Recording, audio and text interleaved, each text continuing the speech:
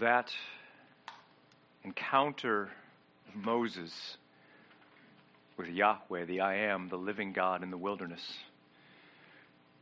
reminds me of the fact that most people in the world know something about God. It's true, most people know a little something about God, but far less people in the world have truly encountered God.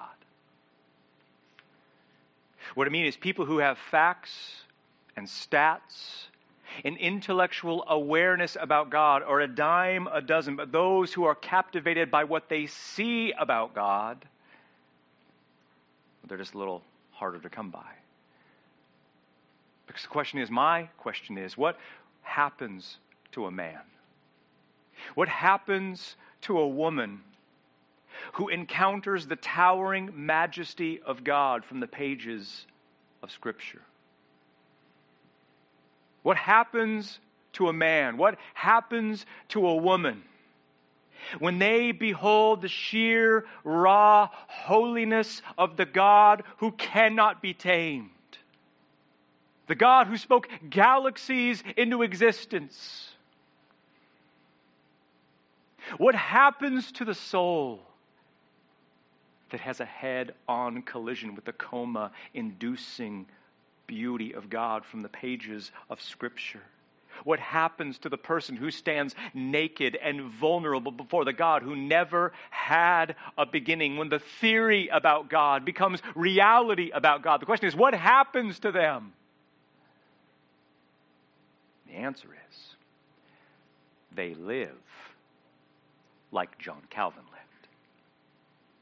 They live like John Calvin lived. Because here's a man with centuries of enemies and critics who hate him. Here is a man with centuries of admirers who love him. And yet here is a man who, if anything can be said about him, it's that he knew and he had encountered and he was exhilarated by the living God. So here is a man who lived with a profound God consciousness, who knew that no matter where he was standing on holy ground. Why? Because God was there.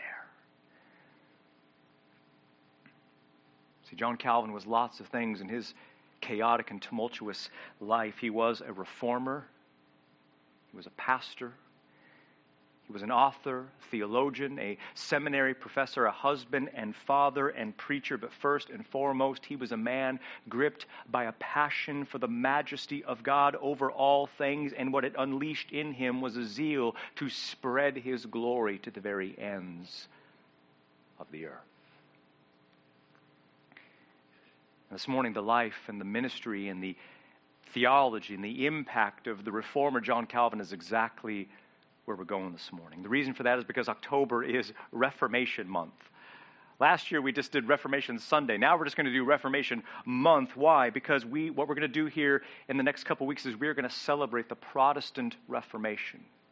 The Protestant Reformation, which means 504 years ago, when the lamp of the gospel of sovereign grace was relit after centuries of darkness. I mean, when the gospel was rediscovered amidst the rubble of 1,000 years of man-made traditions and superstitious beliefs. I mean, one of the most important events, not only in church history, but even in human history, that is the Reformation. And while lots of people added their own fuel to the fire of the Reformation, almost no one could top the buckets of gasoline heaped onto that fire than John Calvin himself. And you see, the reason why we're doing this, the reason why we're preaching on the Reformation and preaching biographical sermons over the next 2 weeks on John Calvin and Jan Hus, the reason why we're talking about this kind of stuff is because I'll have you know the Reformation, it ain't over. Not even close, not by a long shot. Don't you see, the Reformation has now been handed down to us. It's now in our hands as new reformers to keep the lamp of the gospel of grace always burning in the darkness. So what we're doing here this morning and next week is not just history, not just some dates and some inspirational stories that you can take or leave, but rather what this is this morning is a fork in the road for you. What this is an urgent call for you to join the long line of men and women who gave their lives so that the gospel could reach every tribe and tongue and nation and people. That's what this is. Because they say, don't they? They say that those who forget history are doomed to repeat it. But I say, should we forget the Reformation, we will be doomed precisely because we don't repeat it. And this morning we examine the life and the ministry and the impact and the theology of John Calvin, not to exalt John Calvin the man, but to exalt the God of John Calvin.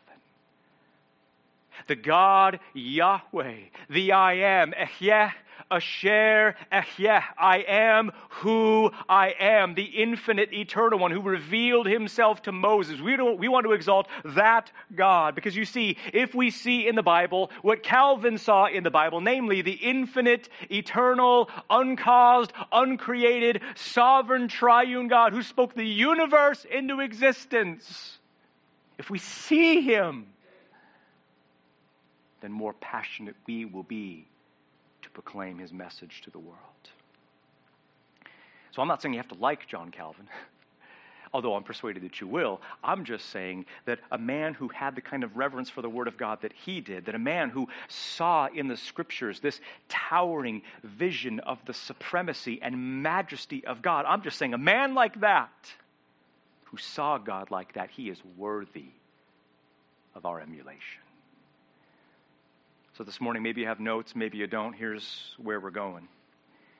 This morning, I want you to see the life, the ministry, and the impact of John Calvin unfolding in three parts. Number one, I want to unfold the brief history of the Reformation and explain John Calvin's role in it. Number two, I want to give you an abbreviated biography of the life of John Calvin and see the ripple effects of a life of a man whose life can still be felt even at this very moment. And then number three, I'm going to look at three chain reactions that the majesty of God had in John Calvin's life and why we would do well to imitate. That's where we're going. That's a lot to cover, so buckle up. Here we go. Part one, which I'm calling a brief history of the Reformation and John Calvin's role in it. A brief history of the Reformation and the role of John Calvin in it. Because you have to understand, the Reformation was not a single act led only by one man. You see, what the Reformation was a revolution. A God-centered, Christ exalting, Bible-saturated revolution to bring the entirety of Christianity back under the supreme authority of the Word of God. Because again, you have to understand that for 1,000 years, spiritual darkness had personified the Roman Catholic Church. The Bible was a closed book. Spiritual ignorance literally ruled the minds of the people. The gospel was perverted. Church tradition trumped divine truth. Personal holiness had been abandoned. The rotten stench of man-made traditions covered pope and priest alike. But you see, everything changed. Everything changed on October 31st, 1517, when a German monk named Martin Luther hammered onto the Wittenberg church doors a document that exposed some of the most tragic corruptions of the Roman Catholic Church. And in that moment, everything changed. Why? Because you understand, Luther understood through the meticulous study of God's Word that so much of what Rome had taught about salvation for centuries was just not in the text. And we're not just talking about a couple nitpicky little gripes here. We're not making, there's no mountains out of molehills here. No, what Luther saw about what Rome taught about how to be saved was not only not in the text, it was against the text. See, for 10 long centuries, Europe shivered in the shadow of a Roman Catholic theology that taught that although salvation was purchased by Christ, it was earned by your works. Which means that the darkness of the Dark Ages was the disappearance of the doctrine that salvation was by God's sovereign grace alone. If you really boil down what it was, the burr under the Reformation saddle, with the bee and the reformer's bonnet, as it were, what it was at the end of the day, it was a glory of God issue. It was all about the glory of God. You see, the issue for the reformers was not first justification by faith. It was not purgatory. It was not priestly abuses. It was not transubstantiation. It was not prayers to the saints or papal authority or the worship of Mary, although all those things are really serious. And they do come in for discussion. But you see, at the end of the day, the issue for the reformers, the jugular vein issue on the table for the reformers was the supremacy and the centrality and the majesty of God Himself, which had been obscured and buried under centuries of church tradition. You see, that right there is what defined John Calvin's life more than anything else. The matchless weight and the worth and the glory of Jesus Christ found in the pages of Holy Scripture. And as I said, John Calvin certainly didn't start the Reformation, but he heaped his gasoline on the fire of the Reformation, very combustible theological gasoline that pushed the Reformation to the point where it even gave birth to the entire modern missions movement. You probably know this, that Calvin has had his fans throughout church history, and he has certainly had his foes. Martin Luther, who was 26 years older than John Calvin, stood in awe of him. Philip Melanchthon, who was Luther's pastoral assistant, simply called him the theologian, which I think means he considered him the greatest theologian on the planet. Benjamin Warfield, who was the premier scholar of the 1800s, said that no man had a profounder sense of God than John Calvin. Charles Spurgeon, who would have never said it if he didn't mean it, he said Calvin, quote, propounded truth more clearly than any other man that ever breathed, knew more of Scripture and explained it more clearly than anyone in human history. One author said, apart from the biblical authors themselves, Calvin stands as the most influential minister of the Word the world has ever seen. That's pretty high praise. Others have been less complimentary. In fact, fewer people in church history have more enemies than John Calvin. So if you do a search on YouTube of John Calvin, you'll find all sorts of unflattering titles like How to Defeat Calvinism and Why I'm Not a 5-Point Calvinist and Burn in Hell, John Calvin, Burn in Hell, and Sovereign Grace is a Heresy. One writer called him in the 1950s. He said that Calvin was a withdrawn, embittered, and unfeeling and sick man and a dictator. Oscar Pfister, who was Sigmund Freud's best friend apparently, said that Calvin was a compulsive neurotic with diabolical traits. Even in his own day, a former reformer who recanted his faith and went back to the Catholic Church, he called Calvin ambitious, presumptuous, arrogant, and cruel. He said Calvin was a greedy man, an impostor who claimed he could resurrect the dead, and he was a sodomite and an outcast of God. Well, God, that's brutal, right? It's just brutal. Cutthroat stuff right there. And yet, I think these people are missing something. In fact, I know they're missing something because there is a reason why people read Calvin's writings more than any other writer outside of the New Testament. There's a reason for that. His commentaries are a verse-by-verse shopping spree of the endless treasures of Holy Scripture. His most famous theology book, The Institutes of the Christian Religion, to this day remain one of the deepest theological reservoirs known to man. And then there's his sermons.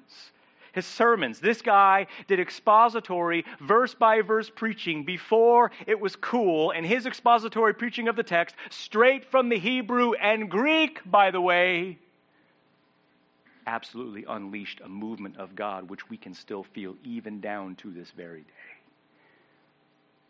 So I guess you could say that Calvin has made an impression, not just on me, but even on the very entirety of Western civilization itself.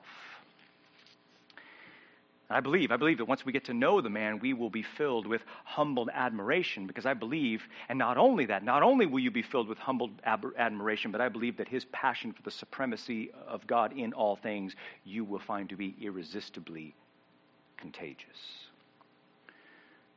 That brings me to part two. Part two, an abbreviated biography of John Calvin. An abbreviated biography of John Calvin, who I am calling the bloody-handed theologian, and I'll explain why.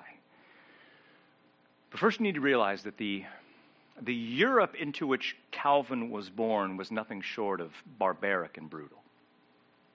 The planet in many ways was not a pleasant place to live. There was no sewer system in those days, no piped water, no central heating, no refrigeration, no electric lights or water heaters, no washers or dryers or stoves or ballpoint pens or computers or motors of any kind. Life was harsh and dark and cruel and brutal. And not only was it brutal and harsh, it was also violent and immoral. And into this world, John Calvin was born in 1509 in Noyon, France, about 71 miles north of Paris. In that day, America wasn't a thing. The Pope ruled the roost, and Martin Luther was still about 6 years away from making his grand rediscovery of the gospel. And what's funny to me about Calvin's life is that at first, it's not the kind of stuff that biographies are made of. What I mean is, at least on the surface, his life is not the stuff of high drama. He preached sermons, he shepherded a flock, he wrote books, he defended the gospel, he trained pastors, and then the next morning he'd get up and do it all again. So wash, rinse, preach, repeat, right? Not necessarily the makings of a blockbuster Hollywood film. And yet, those very basic pastoral duties, slugging out ministry in the trenches of local church ministry, those very basic pastoral duties were used by God to change the very face of human history, which speaks not to the power of the man, but the power of the word through the man. And we know virtually nothing about his childhood, what cartoons he watched, what sports he played in high school, the name of the girl he asked to the prom, what his favorite dessert was. We don't know any of those things. All we do know is that when he was 14, his father, fairly bossy and strict, sent him to study theology at the University of Paris, which at that time was completely untouched by the Reformation, and that the university was steeped in Roman Catholic medieval theology. 5 years later, when he was 19, something happened between his father and the Roman Catholic Church. His father got embittered against the church, and he got offended, and he told his son to leave theology and to go into law practice and to become a lawyer, which Calvin obediently did. And he studied law the next 3 years in Orleans and Bourges. And yet, all this man was an accomplished lawyer, a very exceptional lawyer, by the way. It was not the law, but literature that was his first love. Keep in mind here, Calvin is not converted in any sense of the term. He is not an authentic Christian. He is a fairly nominal Roman Catholic with all of its theological baggage. And what this man loved was literature. Plato and Aristotle and Seneca and the Iliad and the Odyssey. He became an expert in Greek. He mastered philosophy. The great classics of literature had stolen his affections, and so when his father died in 1531 at the age of 21, Calvin quit his law practice and became a scholar of literature, a secular scholar of secular literature, living the professor's dream, teaching classes and writing books and summers off and hoping to get tenure as a professor. When all of a sudden, Calvin and the Reformation had a head-on collision.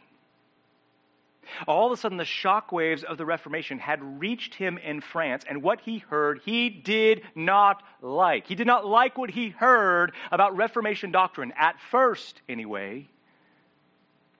But something happened to this man. Something changed in him. Something deep and profound and sovereign and revolutionary. And he said this 7 years later, after his conversion, about his encounter with the Reformation and the doctrines of grace in particular. Listen to what he said.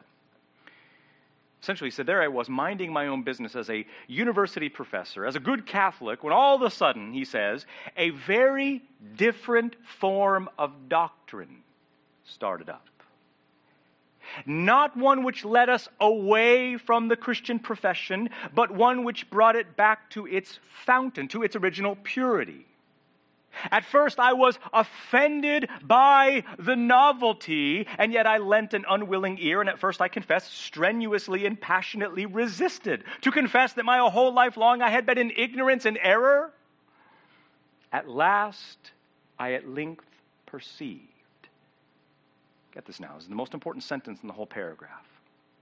I perceived as if light had broken in upon my soul. In what a sty of error I had wallowed, and how much pollution and impurity I had thereby contracted. Being exceedingly alarmed by the misery into which I had fallen, I made it my business to betake myself to your way, O God, condemning my past life, but not without groans and tears. He said, God, by a sudden, notice his word, conversion, subdued and brought my mind to a teachable frame, having thus received some taste and knowledge of true godliness, I was immediately inflamed with a passionate desire to make progress in my life and in the doctrines which I had first passionately resisted. That's incredible. I mean, do you hear what he says about his own conversion? The diagnosis of his own conversion was that God supernaturally broke into his soul with light, which subdued his will and transformed his affections and awakened in him the very repentance and faith by which he got saved. In other words, do you know what he's describing here? What this is regeneration. What this is the new birth. It's being born again. The name for this is called irresistible grace. And we sing this. Fast bound in sin and nature's night. Thine eye diffused a quickening ray. I woke, the dungeon flamed with light. My chains fell off, my heart was free. I rose, went forth, and followed thee. That's what happened to Calvin. That's what happened to you if you're in Christ this morning. And so I think it's ironic and hilarious, by the way, that the very doctrines for which Calvin came most to be known and hated were the very doctrines that he himself hated the most before his own conversion. Doctrines like election and predestination and particular atonement. He hated them. And then he got delivered. And so sometime between 1531 and 1533, Calvin crossed the line, and not only did he get saved, he became a reformer. And here's the story. Here's how we know. Calvin, again, he's lecturing at the university, right? Living the professor's dream, and the rector of the university, a man named Nicholas Kopp, preaches the inaugural sermon before the winter semester. That's what they did in those days. You'd preach sermons to all the student body before you started your semester. And this is exactly 16 years after Luther nailed his 95 Theses to the church door in Wittenberg. And Nicholas Kopp's sermon sounded so Luther-like, so Reformation-like, and people got so offended and so riled up that they not only got the parliament of the city involved, but they even got the king of France involved, and they issued an arrest warrant. And guess whose name was on the warrant? Nicholas Kopp and John Calvin. So all of a sudden, previously unnamed in history, John Calvin all of a sudden emerges onto the scene as a reformer. And so Nicholas Kopp and John Calvin, they had to flee the city, eventually the whole country, to avoid prison and an execution, probably a very violent execution. So sometime between 1531 and 1533, Calvin got delivered, rescued, converted, regenerated, saved, and a fully devoted member to the cause of the Reformation.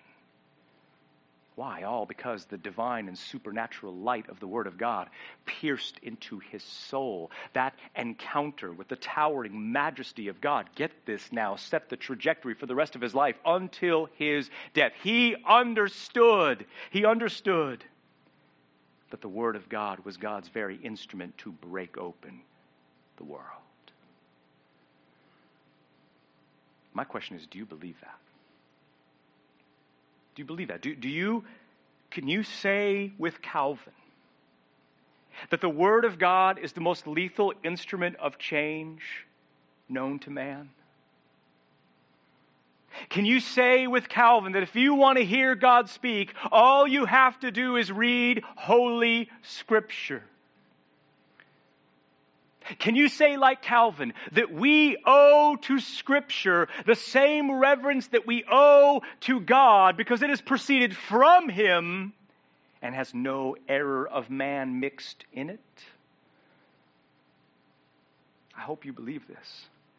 I hope you believe that all the power and all the grace and all the pleasure and all the hope that we need to put to death the sins in our lives are all found in the sacred pages of Holy Scripture. Why? Because this isn't some magic book with spells and incantations. What it is an encounter with the living God through the words on the page. What this is a portal to the power and presence of God Himself. And so not to guilt you, but just the opposite, very much to entice you. My question for you is, what is your relationship to Holy Scripture right now? Do you have that IV drip line connection to the Word of God? Where you are always nourished, always watered by the Word of God? Do you have what Psalm 1 talks about? Is it your meditation day and night? Because you see how the Word of God is described. Psalm 19. It says that the Word of God is more precious than gold, than much fine gold, and sweeter than honey, and the drippings of the honeycomb. Colossians 3:16, let the word of Christ richly dwell within you. 1 Peter 2:2, as newborn babies, long for the pure milk of the Word. Because I'll just tell you, things happen when you get the Word of God absorbed into the bloodstream of your soul. Things change. Transformation happens. Don't you see? All of the joyful thriving and victory over those nagging, hard-to-reach sins that just never seem to go away are found in that moment by moment, second by second, desperation upon God through His Word. You see, Calvin understood that. So here's Calvin on the run like some bandit, like some refugee, because that's exactly what he is. And in his exile, he flees to Basel, Switzerland. It's not a vacation. This is an exile. And his plan, Calvin has this wonderful plan that he's crafted for his own life. And his wonderful plan for his life is that he is going to be a literary scholar of theology. In other words, he's got a big brain, he's a good thinker, he's a great writer, and he's decided for himself that the most effective way that he can be used for the cause of the Reformation is quietly, behind the scenes, writing theology books. That's his plan for his life. And in those 3 years of exile in Switzerland, two remarkable things happened. Like so remarkable that in one way or another, we feel the effects of that even to this day. Here's what happened to him. Number one remarkable thing that happened in his exile is that in his spare time, guess what he did? You'll never guess. He learned Hebrew. So there he is, in exile, on the run for his life. And what does he do? He learns Hebrew. Who does that? Calvin does that. Why? Because he understood that if you're going to preach the Word, you have got to get the text right. Second thing that happened to him. In 1536, he wrote his first addition to his book, The Institutes of the Christian Religion, at the age of 26. I don't know what you were doing at 26 years old, but I was not writing weighty and glorious books of theology that 500 years after I was dead, people would still be reading. That's not where I was at 26 years old. Anyone? This is different. This is different.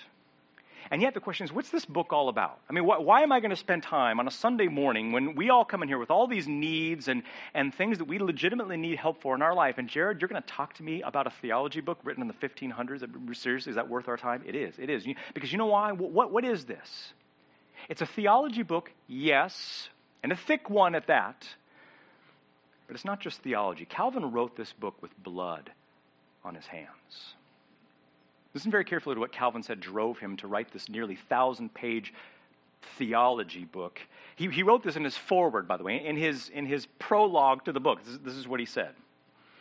This would never get published today, by the way. He said, "But lo, while I lay hidden in exile at Basel, and known only to few people, many faithful and holy persons were burnt alive in France.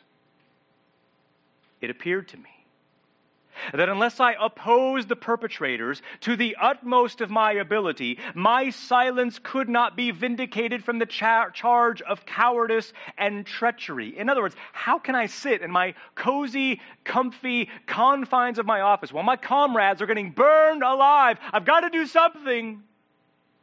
And he said, this was the consideration which induced me to publish my Institutes of the Christian Religion. It was published with no other design than that men might know what was the faith held by those who I saw so wickedly and basely defamed. Do you hear the reason why he wrote a theology book? He wrote this book to explain why what we believe is worth fighting and worth dying for. He wrote this book with the blood of martyrs splattered on the page, as it were. So here's Calvin, intent on living his life in the quiet confines of a scholar, writing books, defending the Reformation. And he never returned to France again. He never went back. It was too Catholic, too hostile, too opposed to the Reformation. So they spent the rest of his life in a foreign country, and he's decided that what he's going to do is spend the rest of his life in Strasbourg. That's the place to be, apparently, 84 miles north of Basel, doing his literary thing as a theologian. Or so he thought. A man named T.H.L. Parker, one of Calvin's biographers, he said this. He said Calvin was unencumbered by parochial or civic affairs. In other words, he's just living his cushy life sort of in hybrid, or sort of in hiding. And Calvin would pursue the career of a writer. His desires were those of a scholar. Listen to what he says. Irresponsible in their simplicity and humbly arrogant. All he wanted was enough money to live on without anxiety, a good library, which sounds pretty good, and a peaceful life. Then he quotes Calvin. The summit of my wishes, he says, was the enjoyment of literary ease and with something of a free and honorable station. So what he wanted was an easy, pain-free, relaxed life, writing and studying theology, publishing books. But his life of comfort was not to be. Because what happened next to Calvin is one of those dramatic reminders to us of just how much it is that God loves us. It is. Of just how profoundly involved God is in those passing moments in our lives. When we make ridiculous plans for our lives, when we make those presumptuous plans for our lives, our misguided plans for our own lives, we have those moments. Calvin wants to go to Strasbourg. The problem is a war breaks out, which means he is derailed. He is rerouted 157 miles south, the exact opposite direction. Apparently that was the only safe place to be away from the war. So he's there in Geneva, Switzerland, the opposite direction of where he wants to be, and he's just kind of staying there, hanging out at a hotel, Airbnb, whatever, bags packed, ready for the next opportunity to go to Strasbourg, ready for things to blow over. And he's ready to leave the very next morning, catch a train they don't have trains, but you get the idea. He's ready to leave. And a man named William Farel, who was the fiery leader of the Reformation in that city, found out that Calvin was in Geneva, and he stopped by to pay him a little visit. And this little visit not only changed Calvin's life, this not only changed the history of Geneva, it even changed the face of history itself. Like I'm not exaggerating. What was about to happen to Calvin is partly responsible for why you and I believe in Christ, even at this very moment.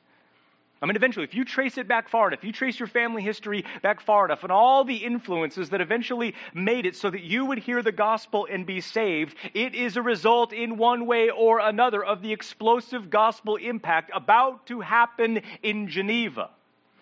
So here's Calvin, bags packed, ready to pursue his cush life of literary ease as a scholar, and William Farel knocks at the door. And what Farel offered Calvin to stay, what he did to persuade him to stay, was not so much of a sales pitch or an offer or an invitation, but a threat and a rebuke and a warning.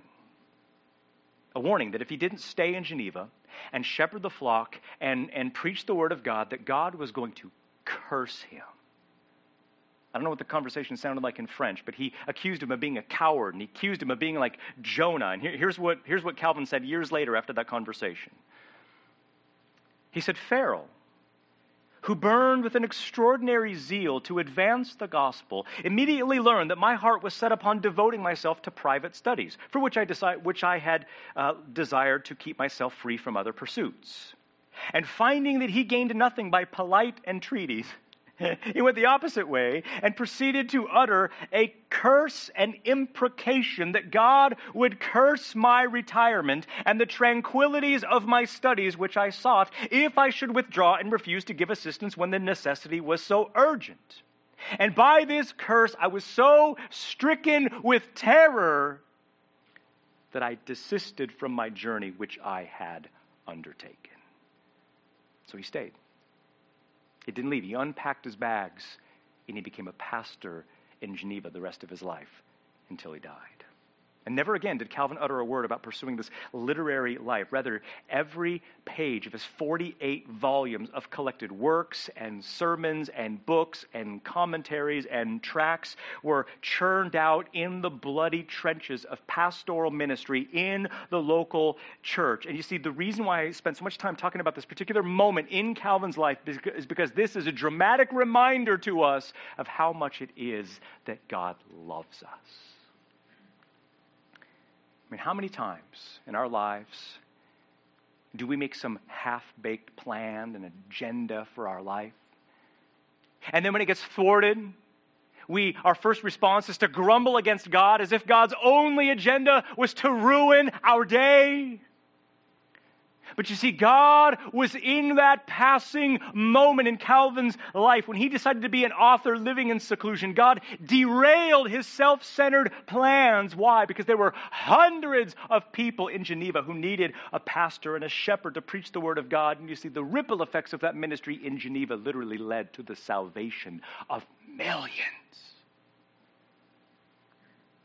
So how can it be that God would give one twit of care about those mundane little moments in our lives?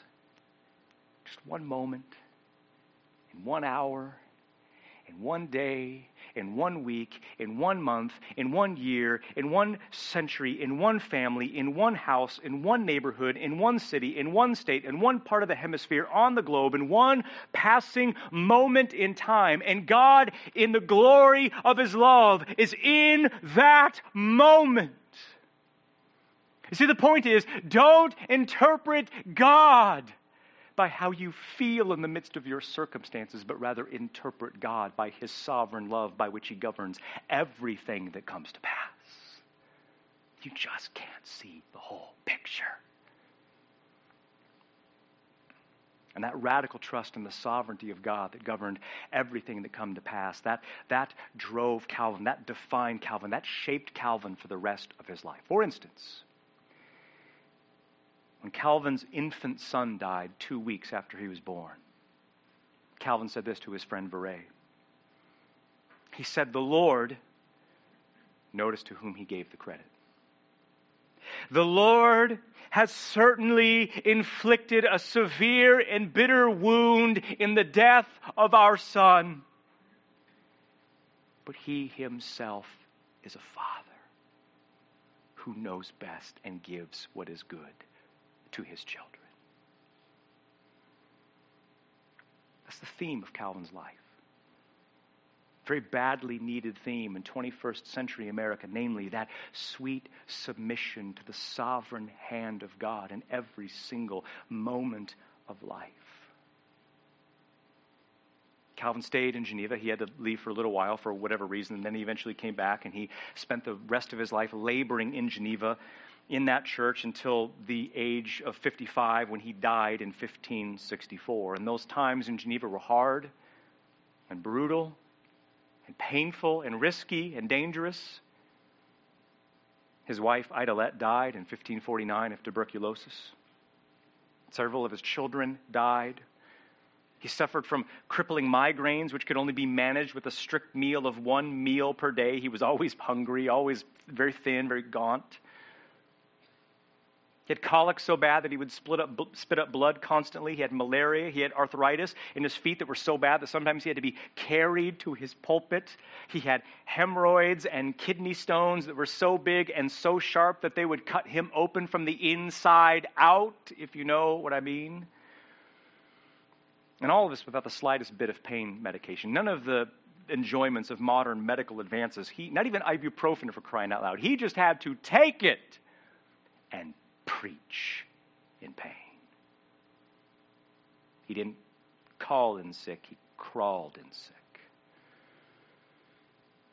And these sufferings would be one thing if enduring suffering would be one thing if everybody loved him, if everybody thought he was the greatest thing ever, but such was not the case.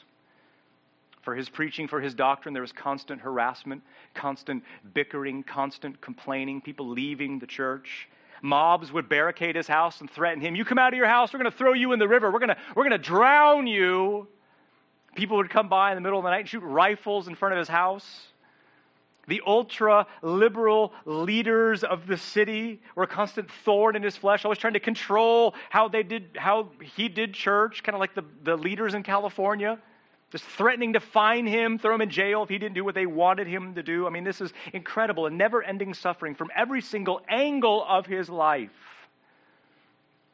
And on top of that, he had very little regard for his own health. After his wife, Idelette, died, and he never married again, probably good for whoever that woman was that he didn't marry, he pushed himself to the health-cracking rigors of severity, sleeping 2, 3, maybe 4 hours asleep a night. He was always a bow tightly strung. He never rested. He never took a day off. He never took a break, never had a vacation. He preached 10 times a week. 10 times. I preach one, I'm done for the day. I'm done. Don't expect me to function if you call me in the afternoon. He lectured 3 times at the university in theology. He visited the sick. He discipled people every day. He wrote letters to persecuted believers in France. And on top of that, he's writing books and sermons that still endure 500 years later after his death. You see, he was the essence of productivity, and it killed him. No wonder he died at 55 years old. And yet I guess the saying is true. The light that burns twice as bright is the light that burns half as long. And oh, what a light John Calvin was. And whether you care to admit it or not, the heat from his legacy still warms us even today. You benefit from the ministry of John Calvin, whether you know it or like it or believe it or not. And you see what it was that produced in him that invincible constancy. What it was that produced that lion-hearted courage and that rugged perseverance in the midst of endless trials and suffering. What kept him going through crippling pain and hostile persecution. What sustained him in and through all of that was the jaw-dropping majesty of God found in the pages of Holy Scripture. What sustained him was Ehyeh, Asher, Ehyeh, I am who I am. Take off your shoes, Calvin. For the God in which you are standing, this is holy ground. So I finished with 3 chain reactions of the majesty of God and its effect on the life of John Calvin, how it should affect us also. They're in your notes. Chain reaction number one. The majesty of God that Calvin saw in Scripture unleashed in him an unrelenting exposition, preaching of the Word of God as the epicenter of his life and ministry. In other words, he knew that this God must be preached. That God does not exist merely to be studied and analyzed, but to be preached and proclaimed and declared and enjoyed and exhilarated by. See, he knew that the secret to a thriving soul, the secret to the thriving of your soul, is not to think less deeply about God, but to push yourself deeper than ever into who God is. He understood that to see God is to be transformed by God, that if you want to see your sin as repugnant, that you must see Christ as magnificent. And where you see Christ as magnificent is in the pages of the Bible. Listen to how he challenges pastors of his own day, which pastors of our day would do well to listen to his advice. Listen to what he says. He says, "Let pastors boldly declare all things by the word of God. Let them constrain all power and glory and excellence of the world to give place to the divine majesty of this word. Let them edify the body of Christ, yes. Let them devastate Satan's reign, absolutely. Let them pasture the sheep, of course, kill the wolves, instruct and exhort the rebellious. Let them bind and loose thunder and lightning if need be, but let them do it all according to the word of God." I am not Calvin, and I will never be Calvin, but I consider myself in the line of Calvin and an heir of a legacy to preach the word. Chain reaction number two. Chain reaction number two. The majesty of God in Scripture unleashed in Calvin a passion for training men. For training men. Pastors, theologians, missionaries. I don't want you to misunderstand. He trained women too. He shepherded the whole flock, and he did it exceptionally well, by the way. But you see, Calvin understood that one of the indispensable ways by which Christ builds his church is through the training and sending of pastors and missionaries in the local church, and then send them behind enemy lines to infiltrate the darkness. Because get this, in 1557, the King of France declared with a royal edict that anyone found preaching Reformation sermons, anyone found declaring Reformation doctrine, anyone found in the possession of Reformation writings would be burned alive without appeal. Guess what Calvin did the very next year? In 1558, he started a rigorous theological training academy in Geneva designed to train pastors and theologians to go back into France, and many of them became martyrs. And the sending of those men to go and plant churches in France doubled, even tripled the number of believers in the country of France. And in fact, his school sent so many people to become martyrs that eventually that school became known as the School of Death. Maybe we can start one of those. So that's what Calvin did. He trained pastors because that's what Paul told Timothy to do, which is to train men to handle the word with laser-like precision and then preach it in the power of the Spirit. And the reason why he did is because the Great Commission depends upon it. Chain reaction number three, and then we're done. Number three, the majesty of God in the pages of Scripture unleashed in Calvin, get this now, unleashed in Calvin a global missionary vision to reach the ends of the earth with the gospel. Which surprises most people. That Calvin cared about missions, that he cared about evangelism, that he cared about the Great Commission, which doesn't surprise me at all. It doesn't surprise me in the least, because if you are committed to preaching what the text says, then inevitably you will be impassioned to declare it to the nations. But people just assume that because Calvin was a Calvinist, whatever that means, that because he believed in election and predestination and particular atonement, that surely Calvin had no zeal for the global cause of Jesus Christ. For instance, one historian who really should have checked his facts, he said this. He said, "We miss in the reformers not only missionary activity, but even the very idea of missions." Why, he asks. Because the fundamental theological views of the doctrines of grace hindered them from giving their activity and even their thoughts a missionary direction. Another writer in a major Christian denomination, fairly popular in this part of the country, said that Calvin's doctrine is, quote, logically anti-missionary and renders the Great Commission meaningless. Even a friend of mine who I appreciate deeply and a former missionary to Kenya, when I asked him a handful of years ago to teach a class on church history, he refused to teach on the Reformation because, as he put it, the Reformers and the Reformation didn't do a thing for world missions for 200 years. And foolishly, I believed him. Because I didn't know, and he didn't know, and most people do not know that Geneva, Switzerland in Calvin's day was a launch site for global ministry. It was an epicenter for missionary activity. I mean, Calvin's no stay-at-home theologian here. He was, by his own writings and by his own missionary activity, pro-missions and pro-evangelism. Think about it. Calvin wasn't Swiss. He was French.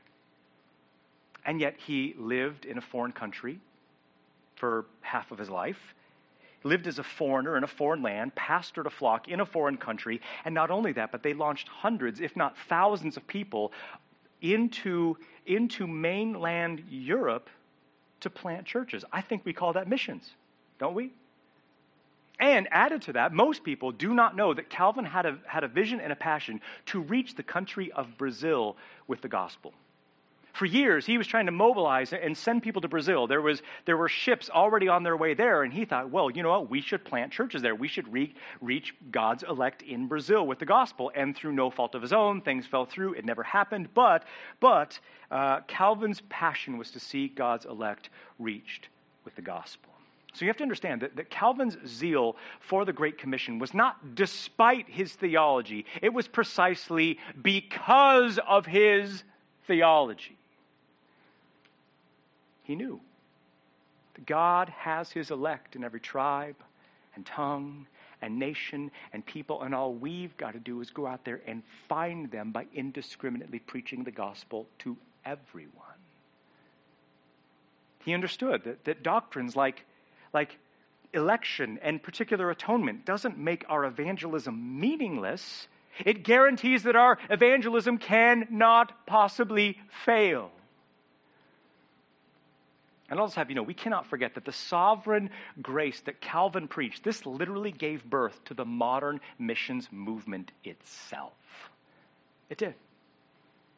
William Carey of India, Henry Martyn of Persia, Adoniram Judson to Burma, Jonathan Edwards, David Brainerd, the entire Great Awakening of the 18th century, all of it kindled by the majestic vision of God that Calvin preached week after week after week after week. And so you see, the lesson for us here at Christ Community is not that we have to be called Calvinists. I don't give a rip about that. The lesson for us here as a church is that if we want our church to be everything we've ever dreamed it could be in our wildest imaginations, that what we have to do is we need to give the Word of God the supreme and central place in our lives and in our affections and in our families and in our homes and in our church.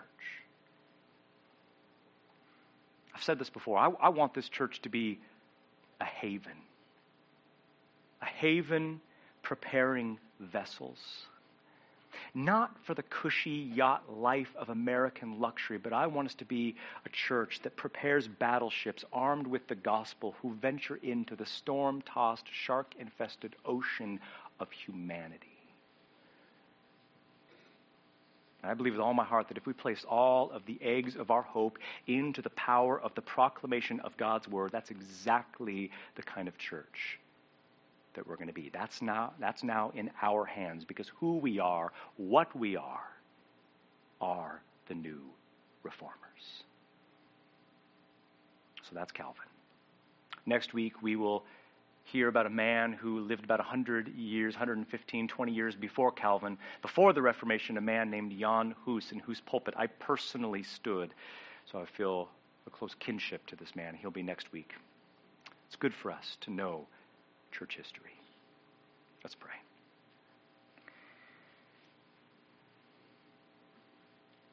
Oh Lord, I pray that although we did not preach from a single text of Scripture today, which always feels a little strange, but I do pray that you would use the life and ministry and impact of a man who loved your word, who studied your word, who proclaimed your word, who lived your word. I pray that his example, we would absorb the example of people like this. That we would share those same kind of commitments, that we would share that same kind of urgent, reckless abandon for your cause. Oh Lord, we're not Calvin. Calvin was not Calvin. He struggled. He was weak. He was needy. And yet he understood maybe perhaps something that we are slowly coming to grips with, namely the absolute dependence that we need to have on you moment by moment by moment. Lord, help us to understand what he understood, namely that how those spiritual affections, how that zeal, how that passion is created in our souls is through the study and contemplation and meditation of your word. Let us be a word-filled, word-indwelt people, I ask. In Christ's mighty name. Amen. Well, as Tommy mentioned during the scripture and prayer reading, there are lots of things happening here. We are a church that is increasingly busy in a good way. Lots of things going on, lots of opportunities to grow and be challenged and changed. Just want you to know that what we're really trying to make this church a church with a culture of discipleship. You've heard us talk about this before, redemptive relationships, right?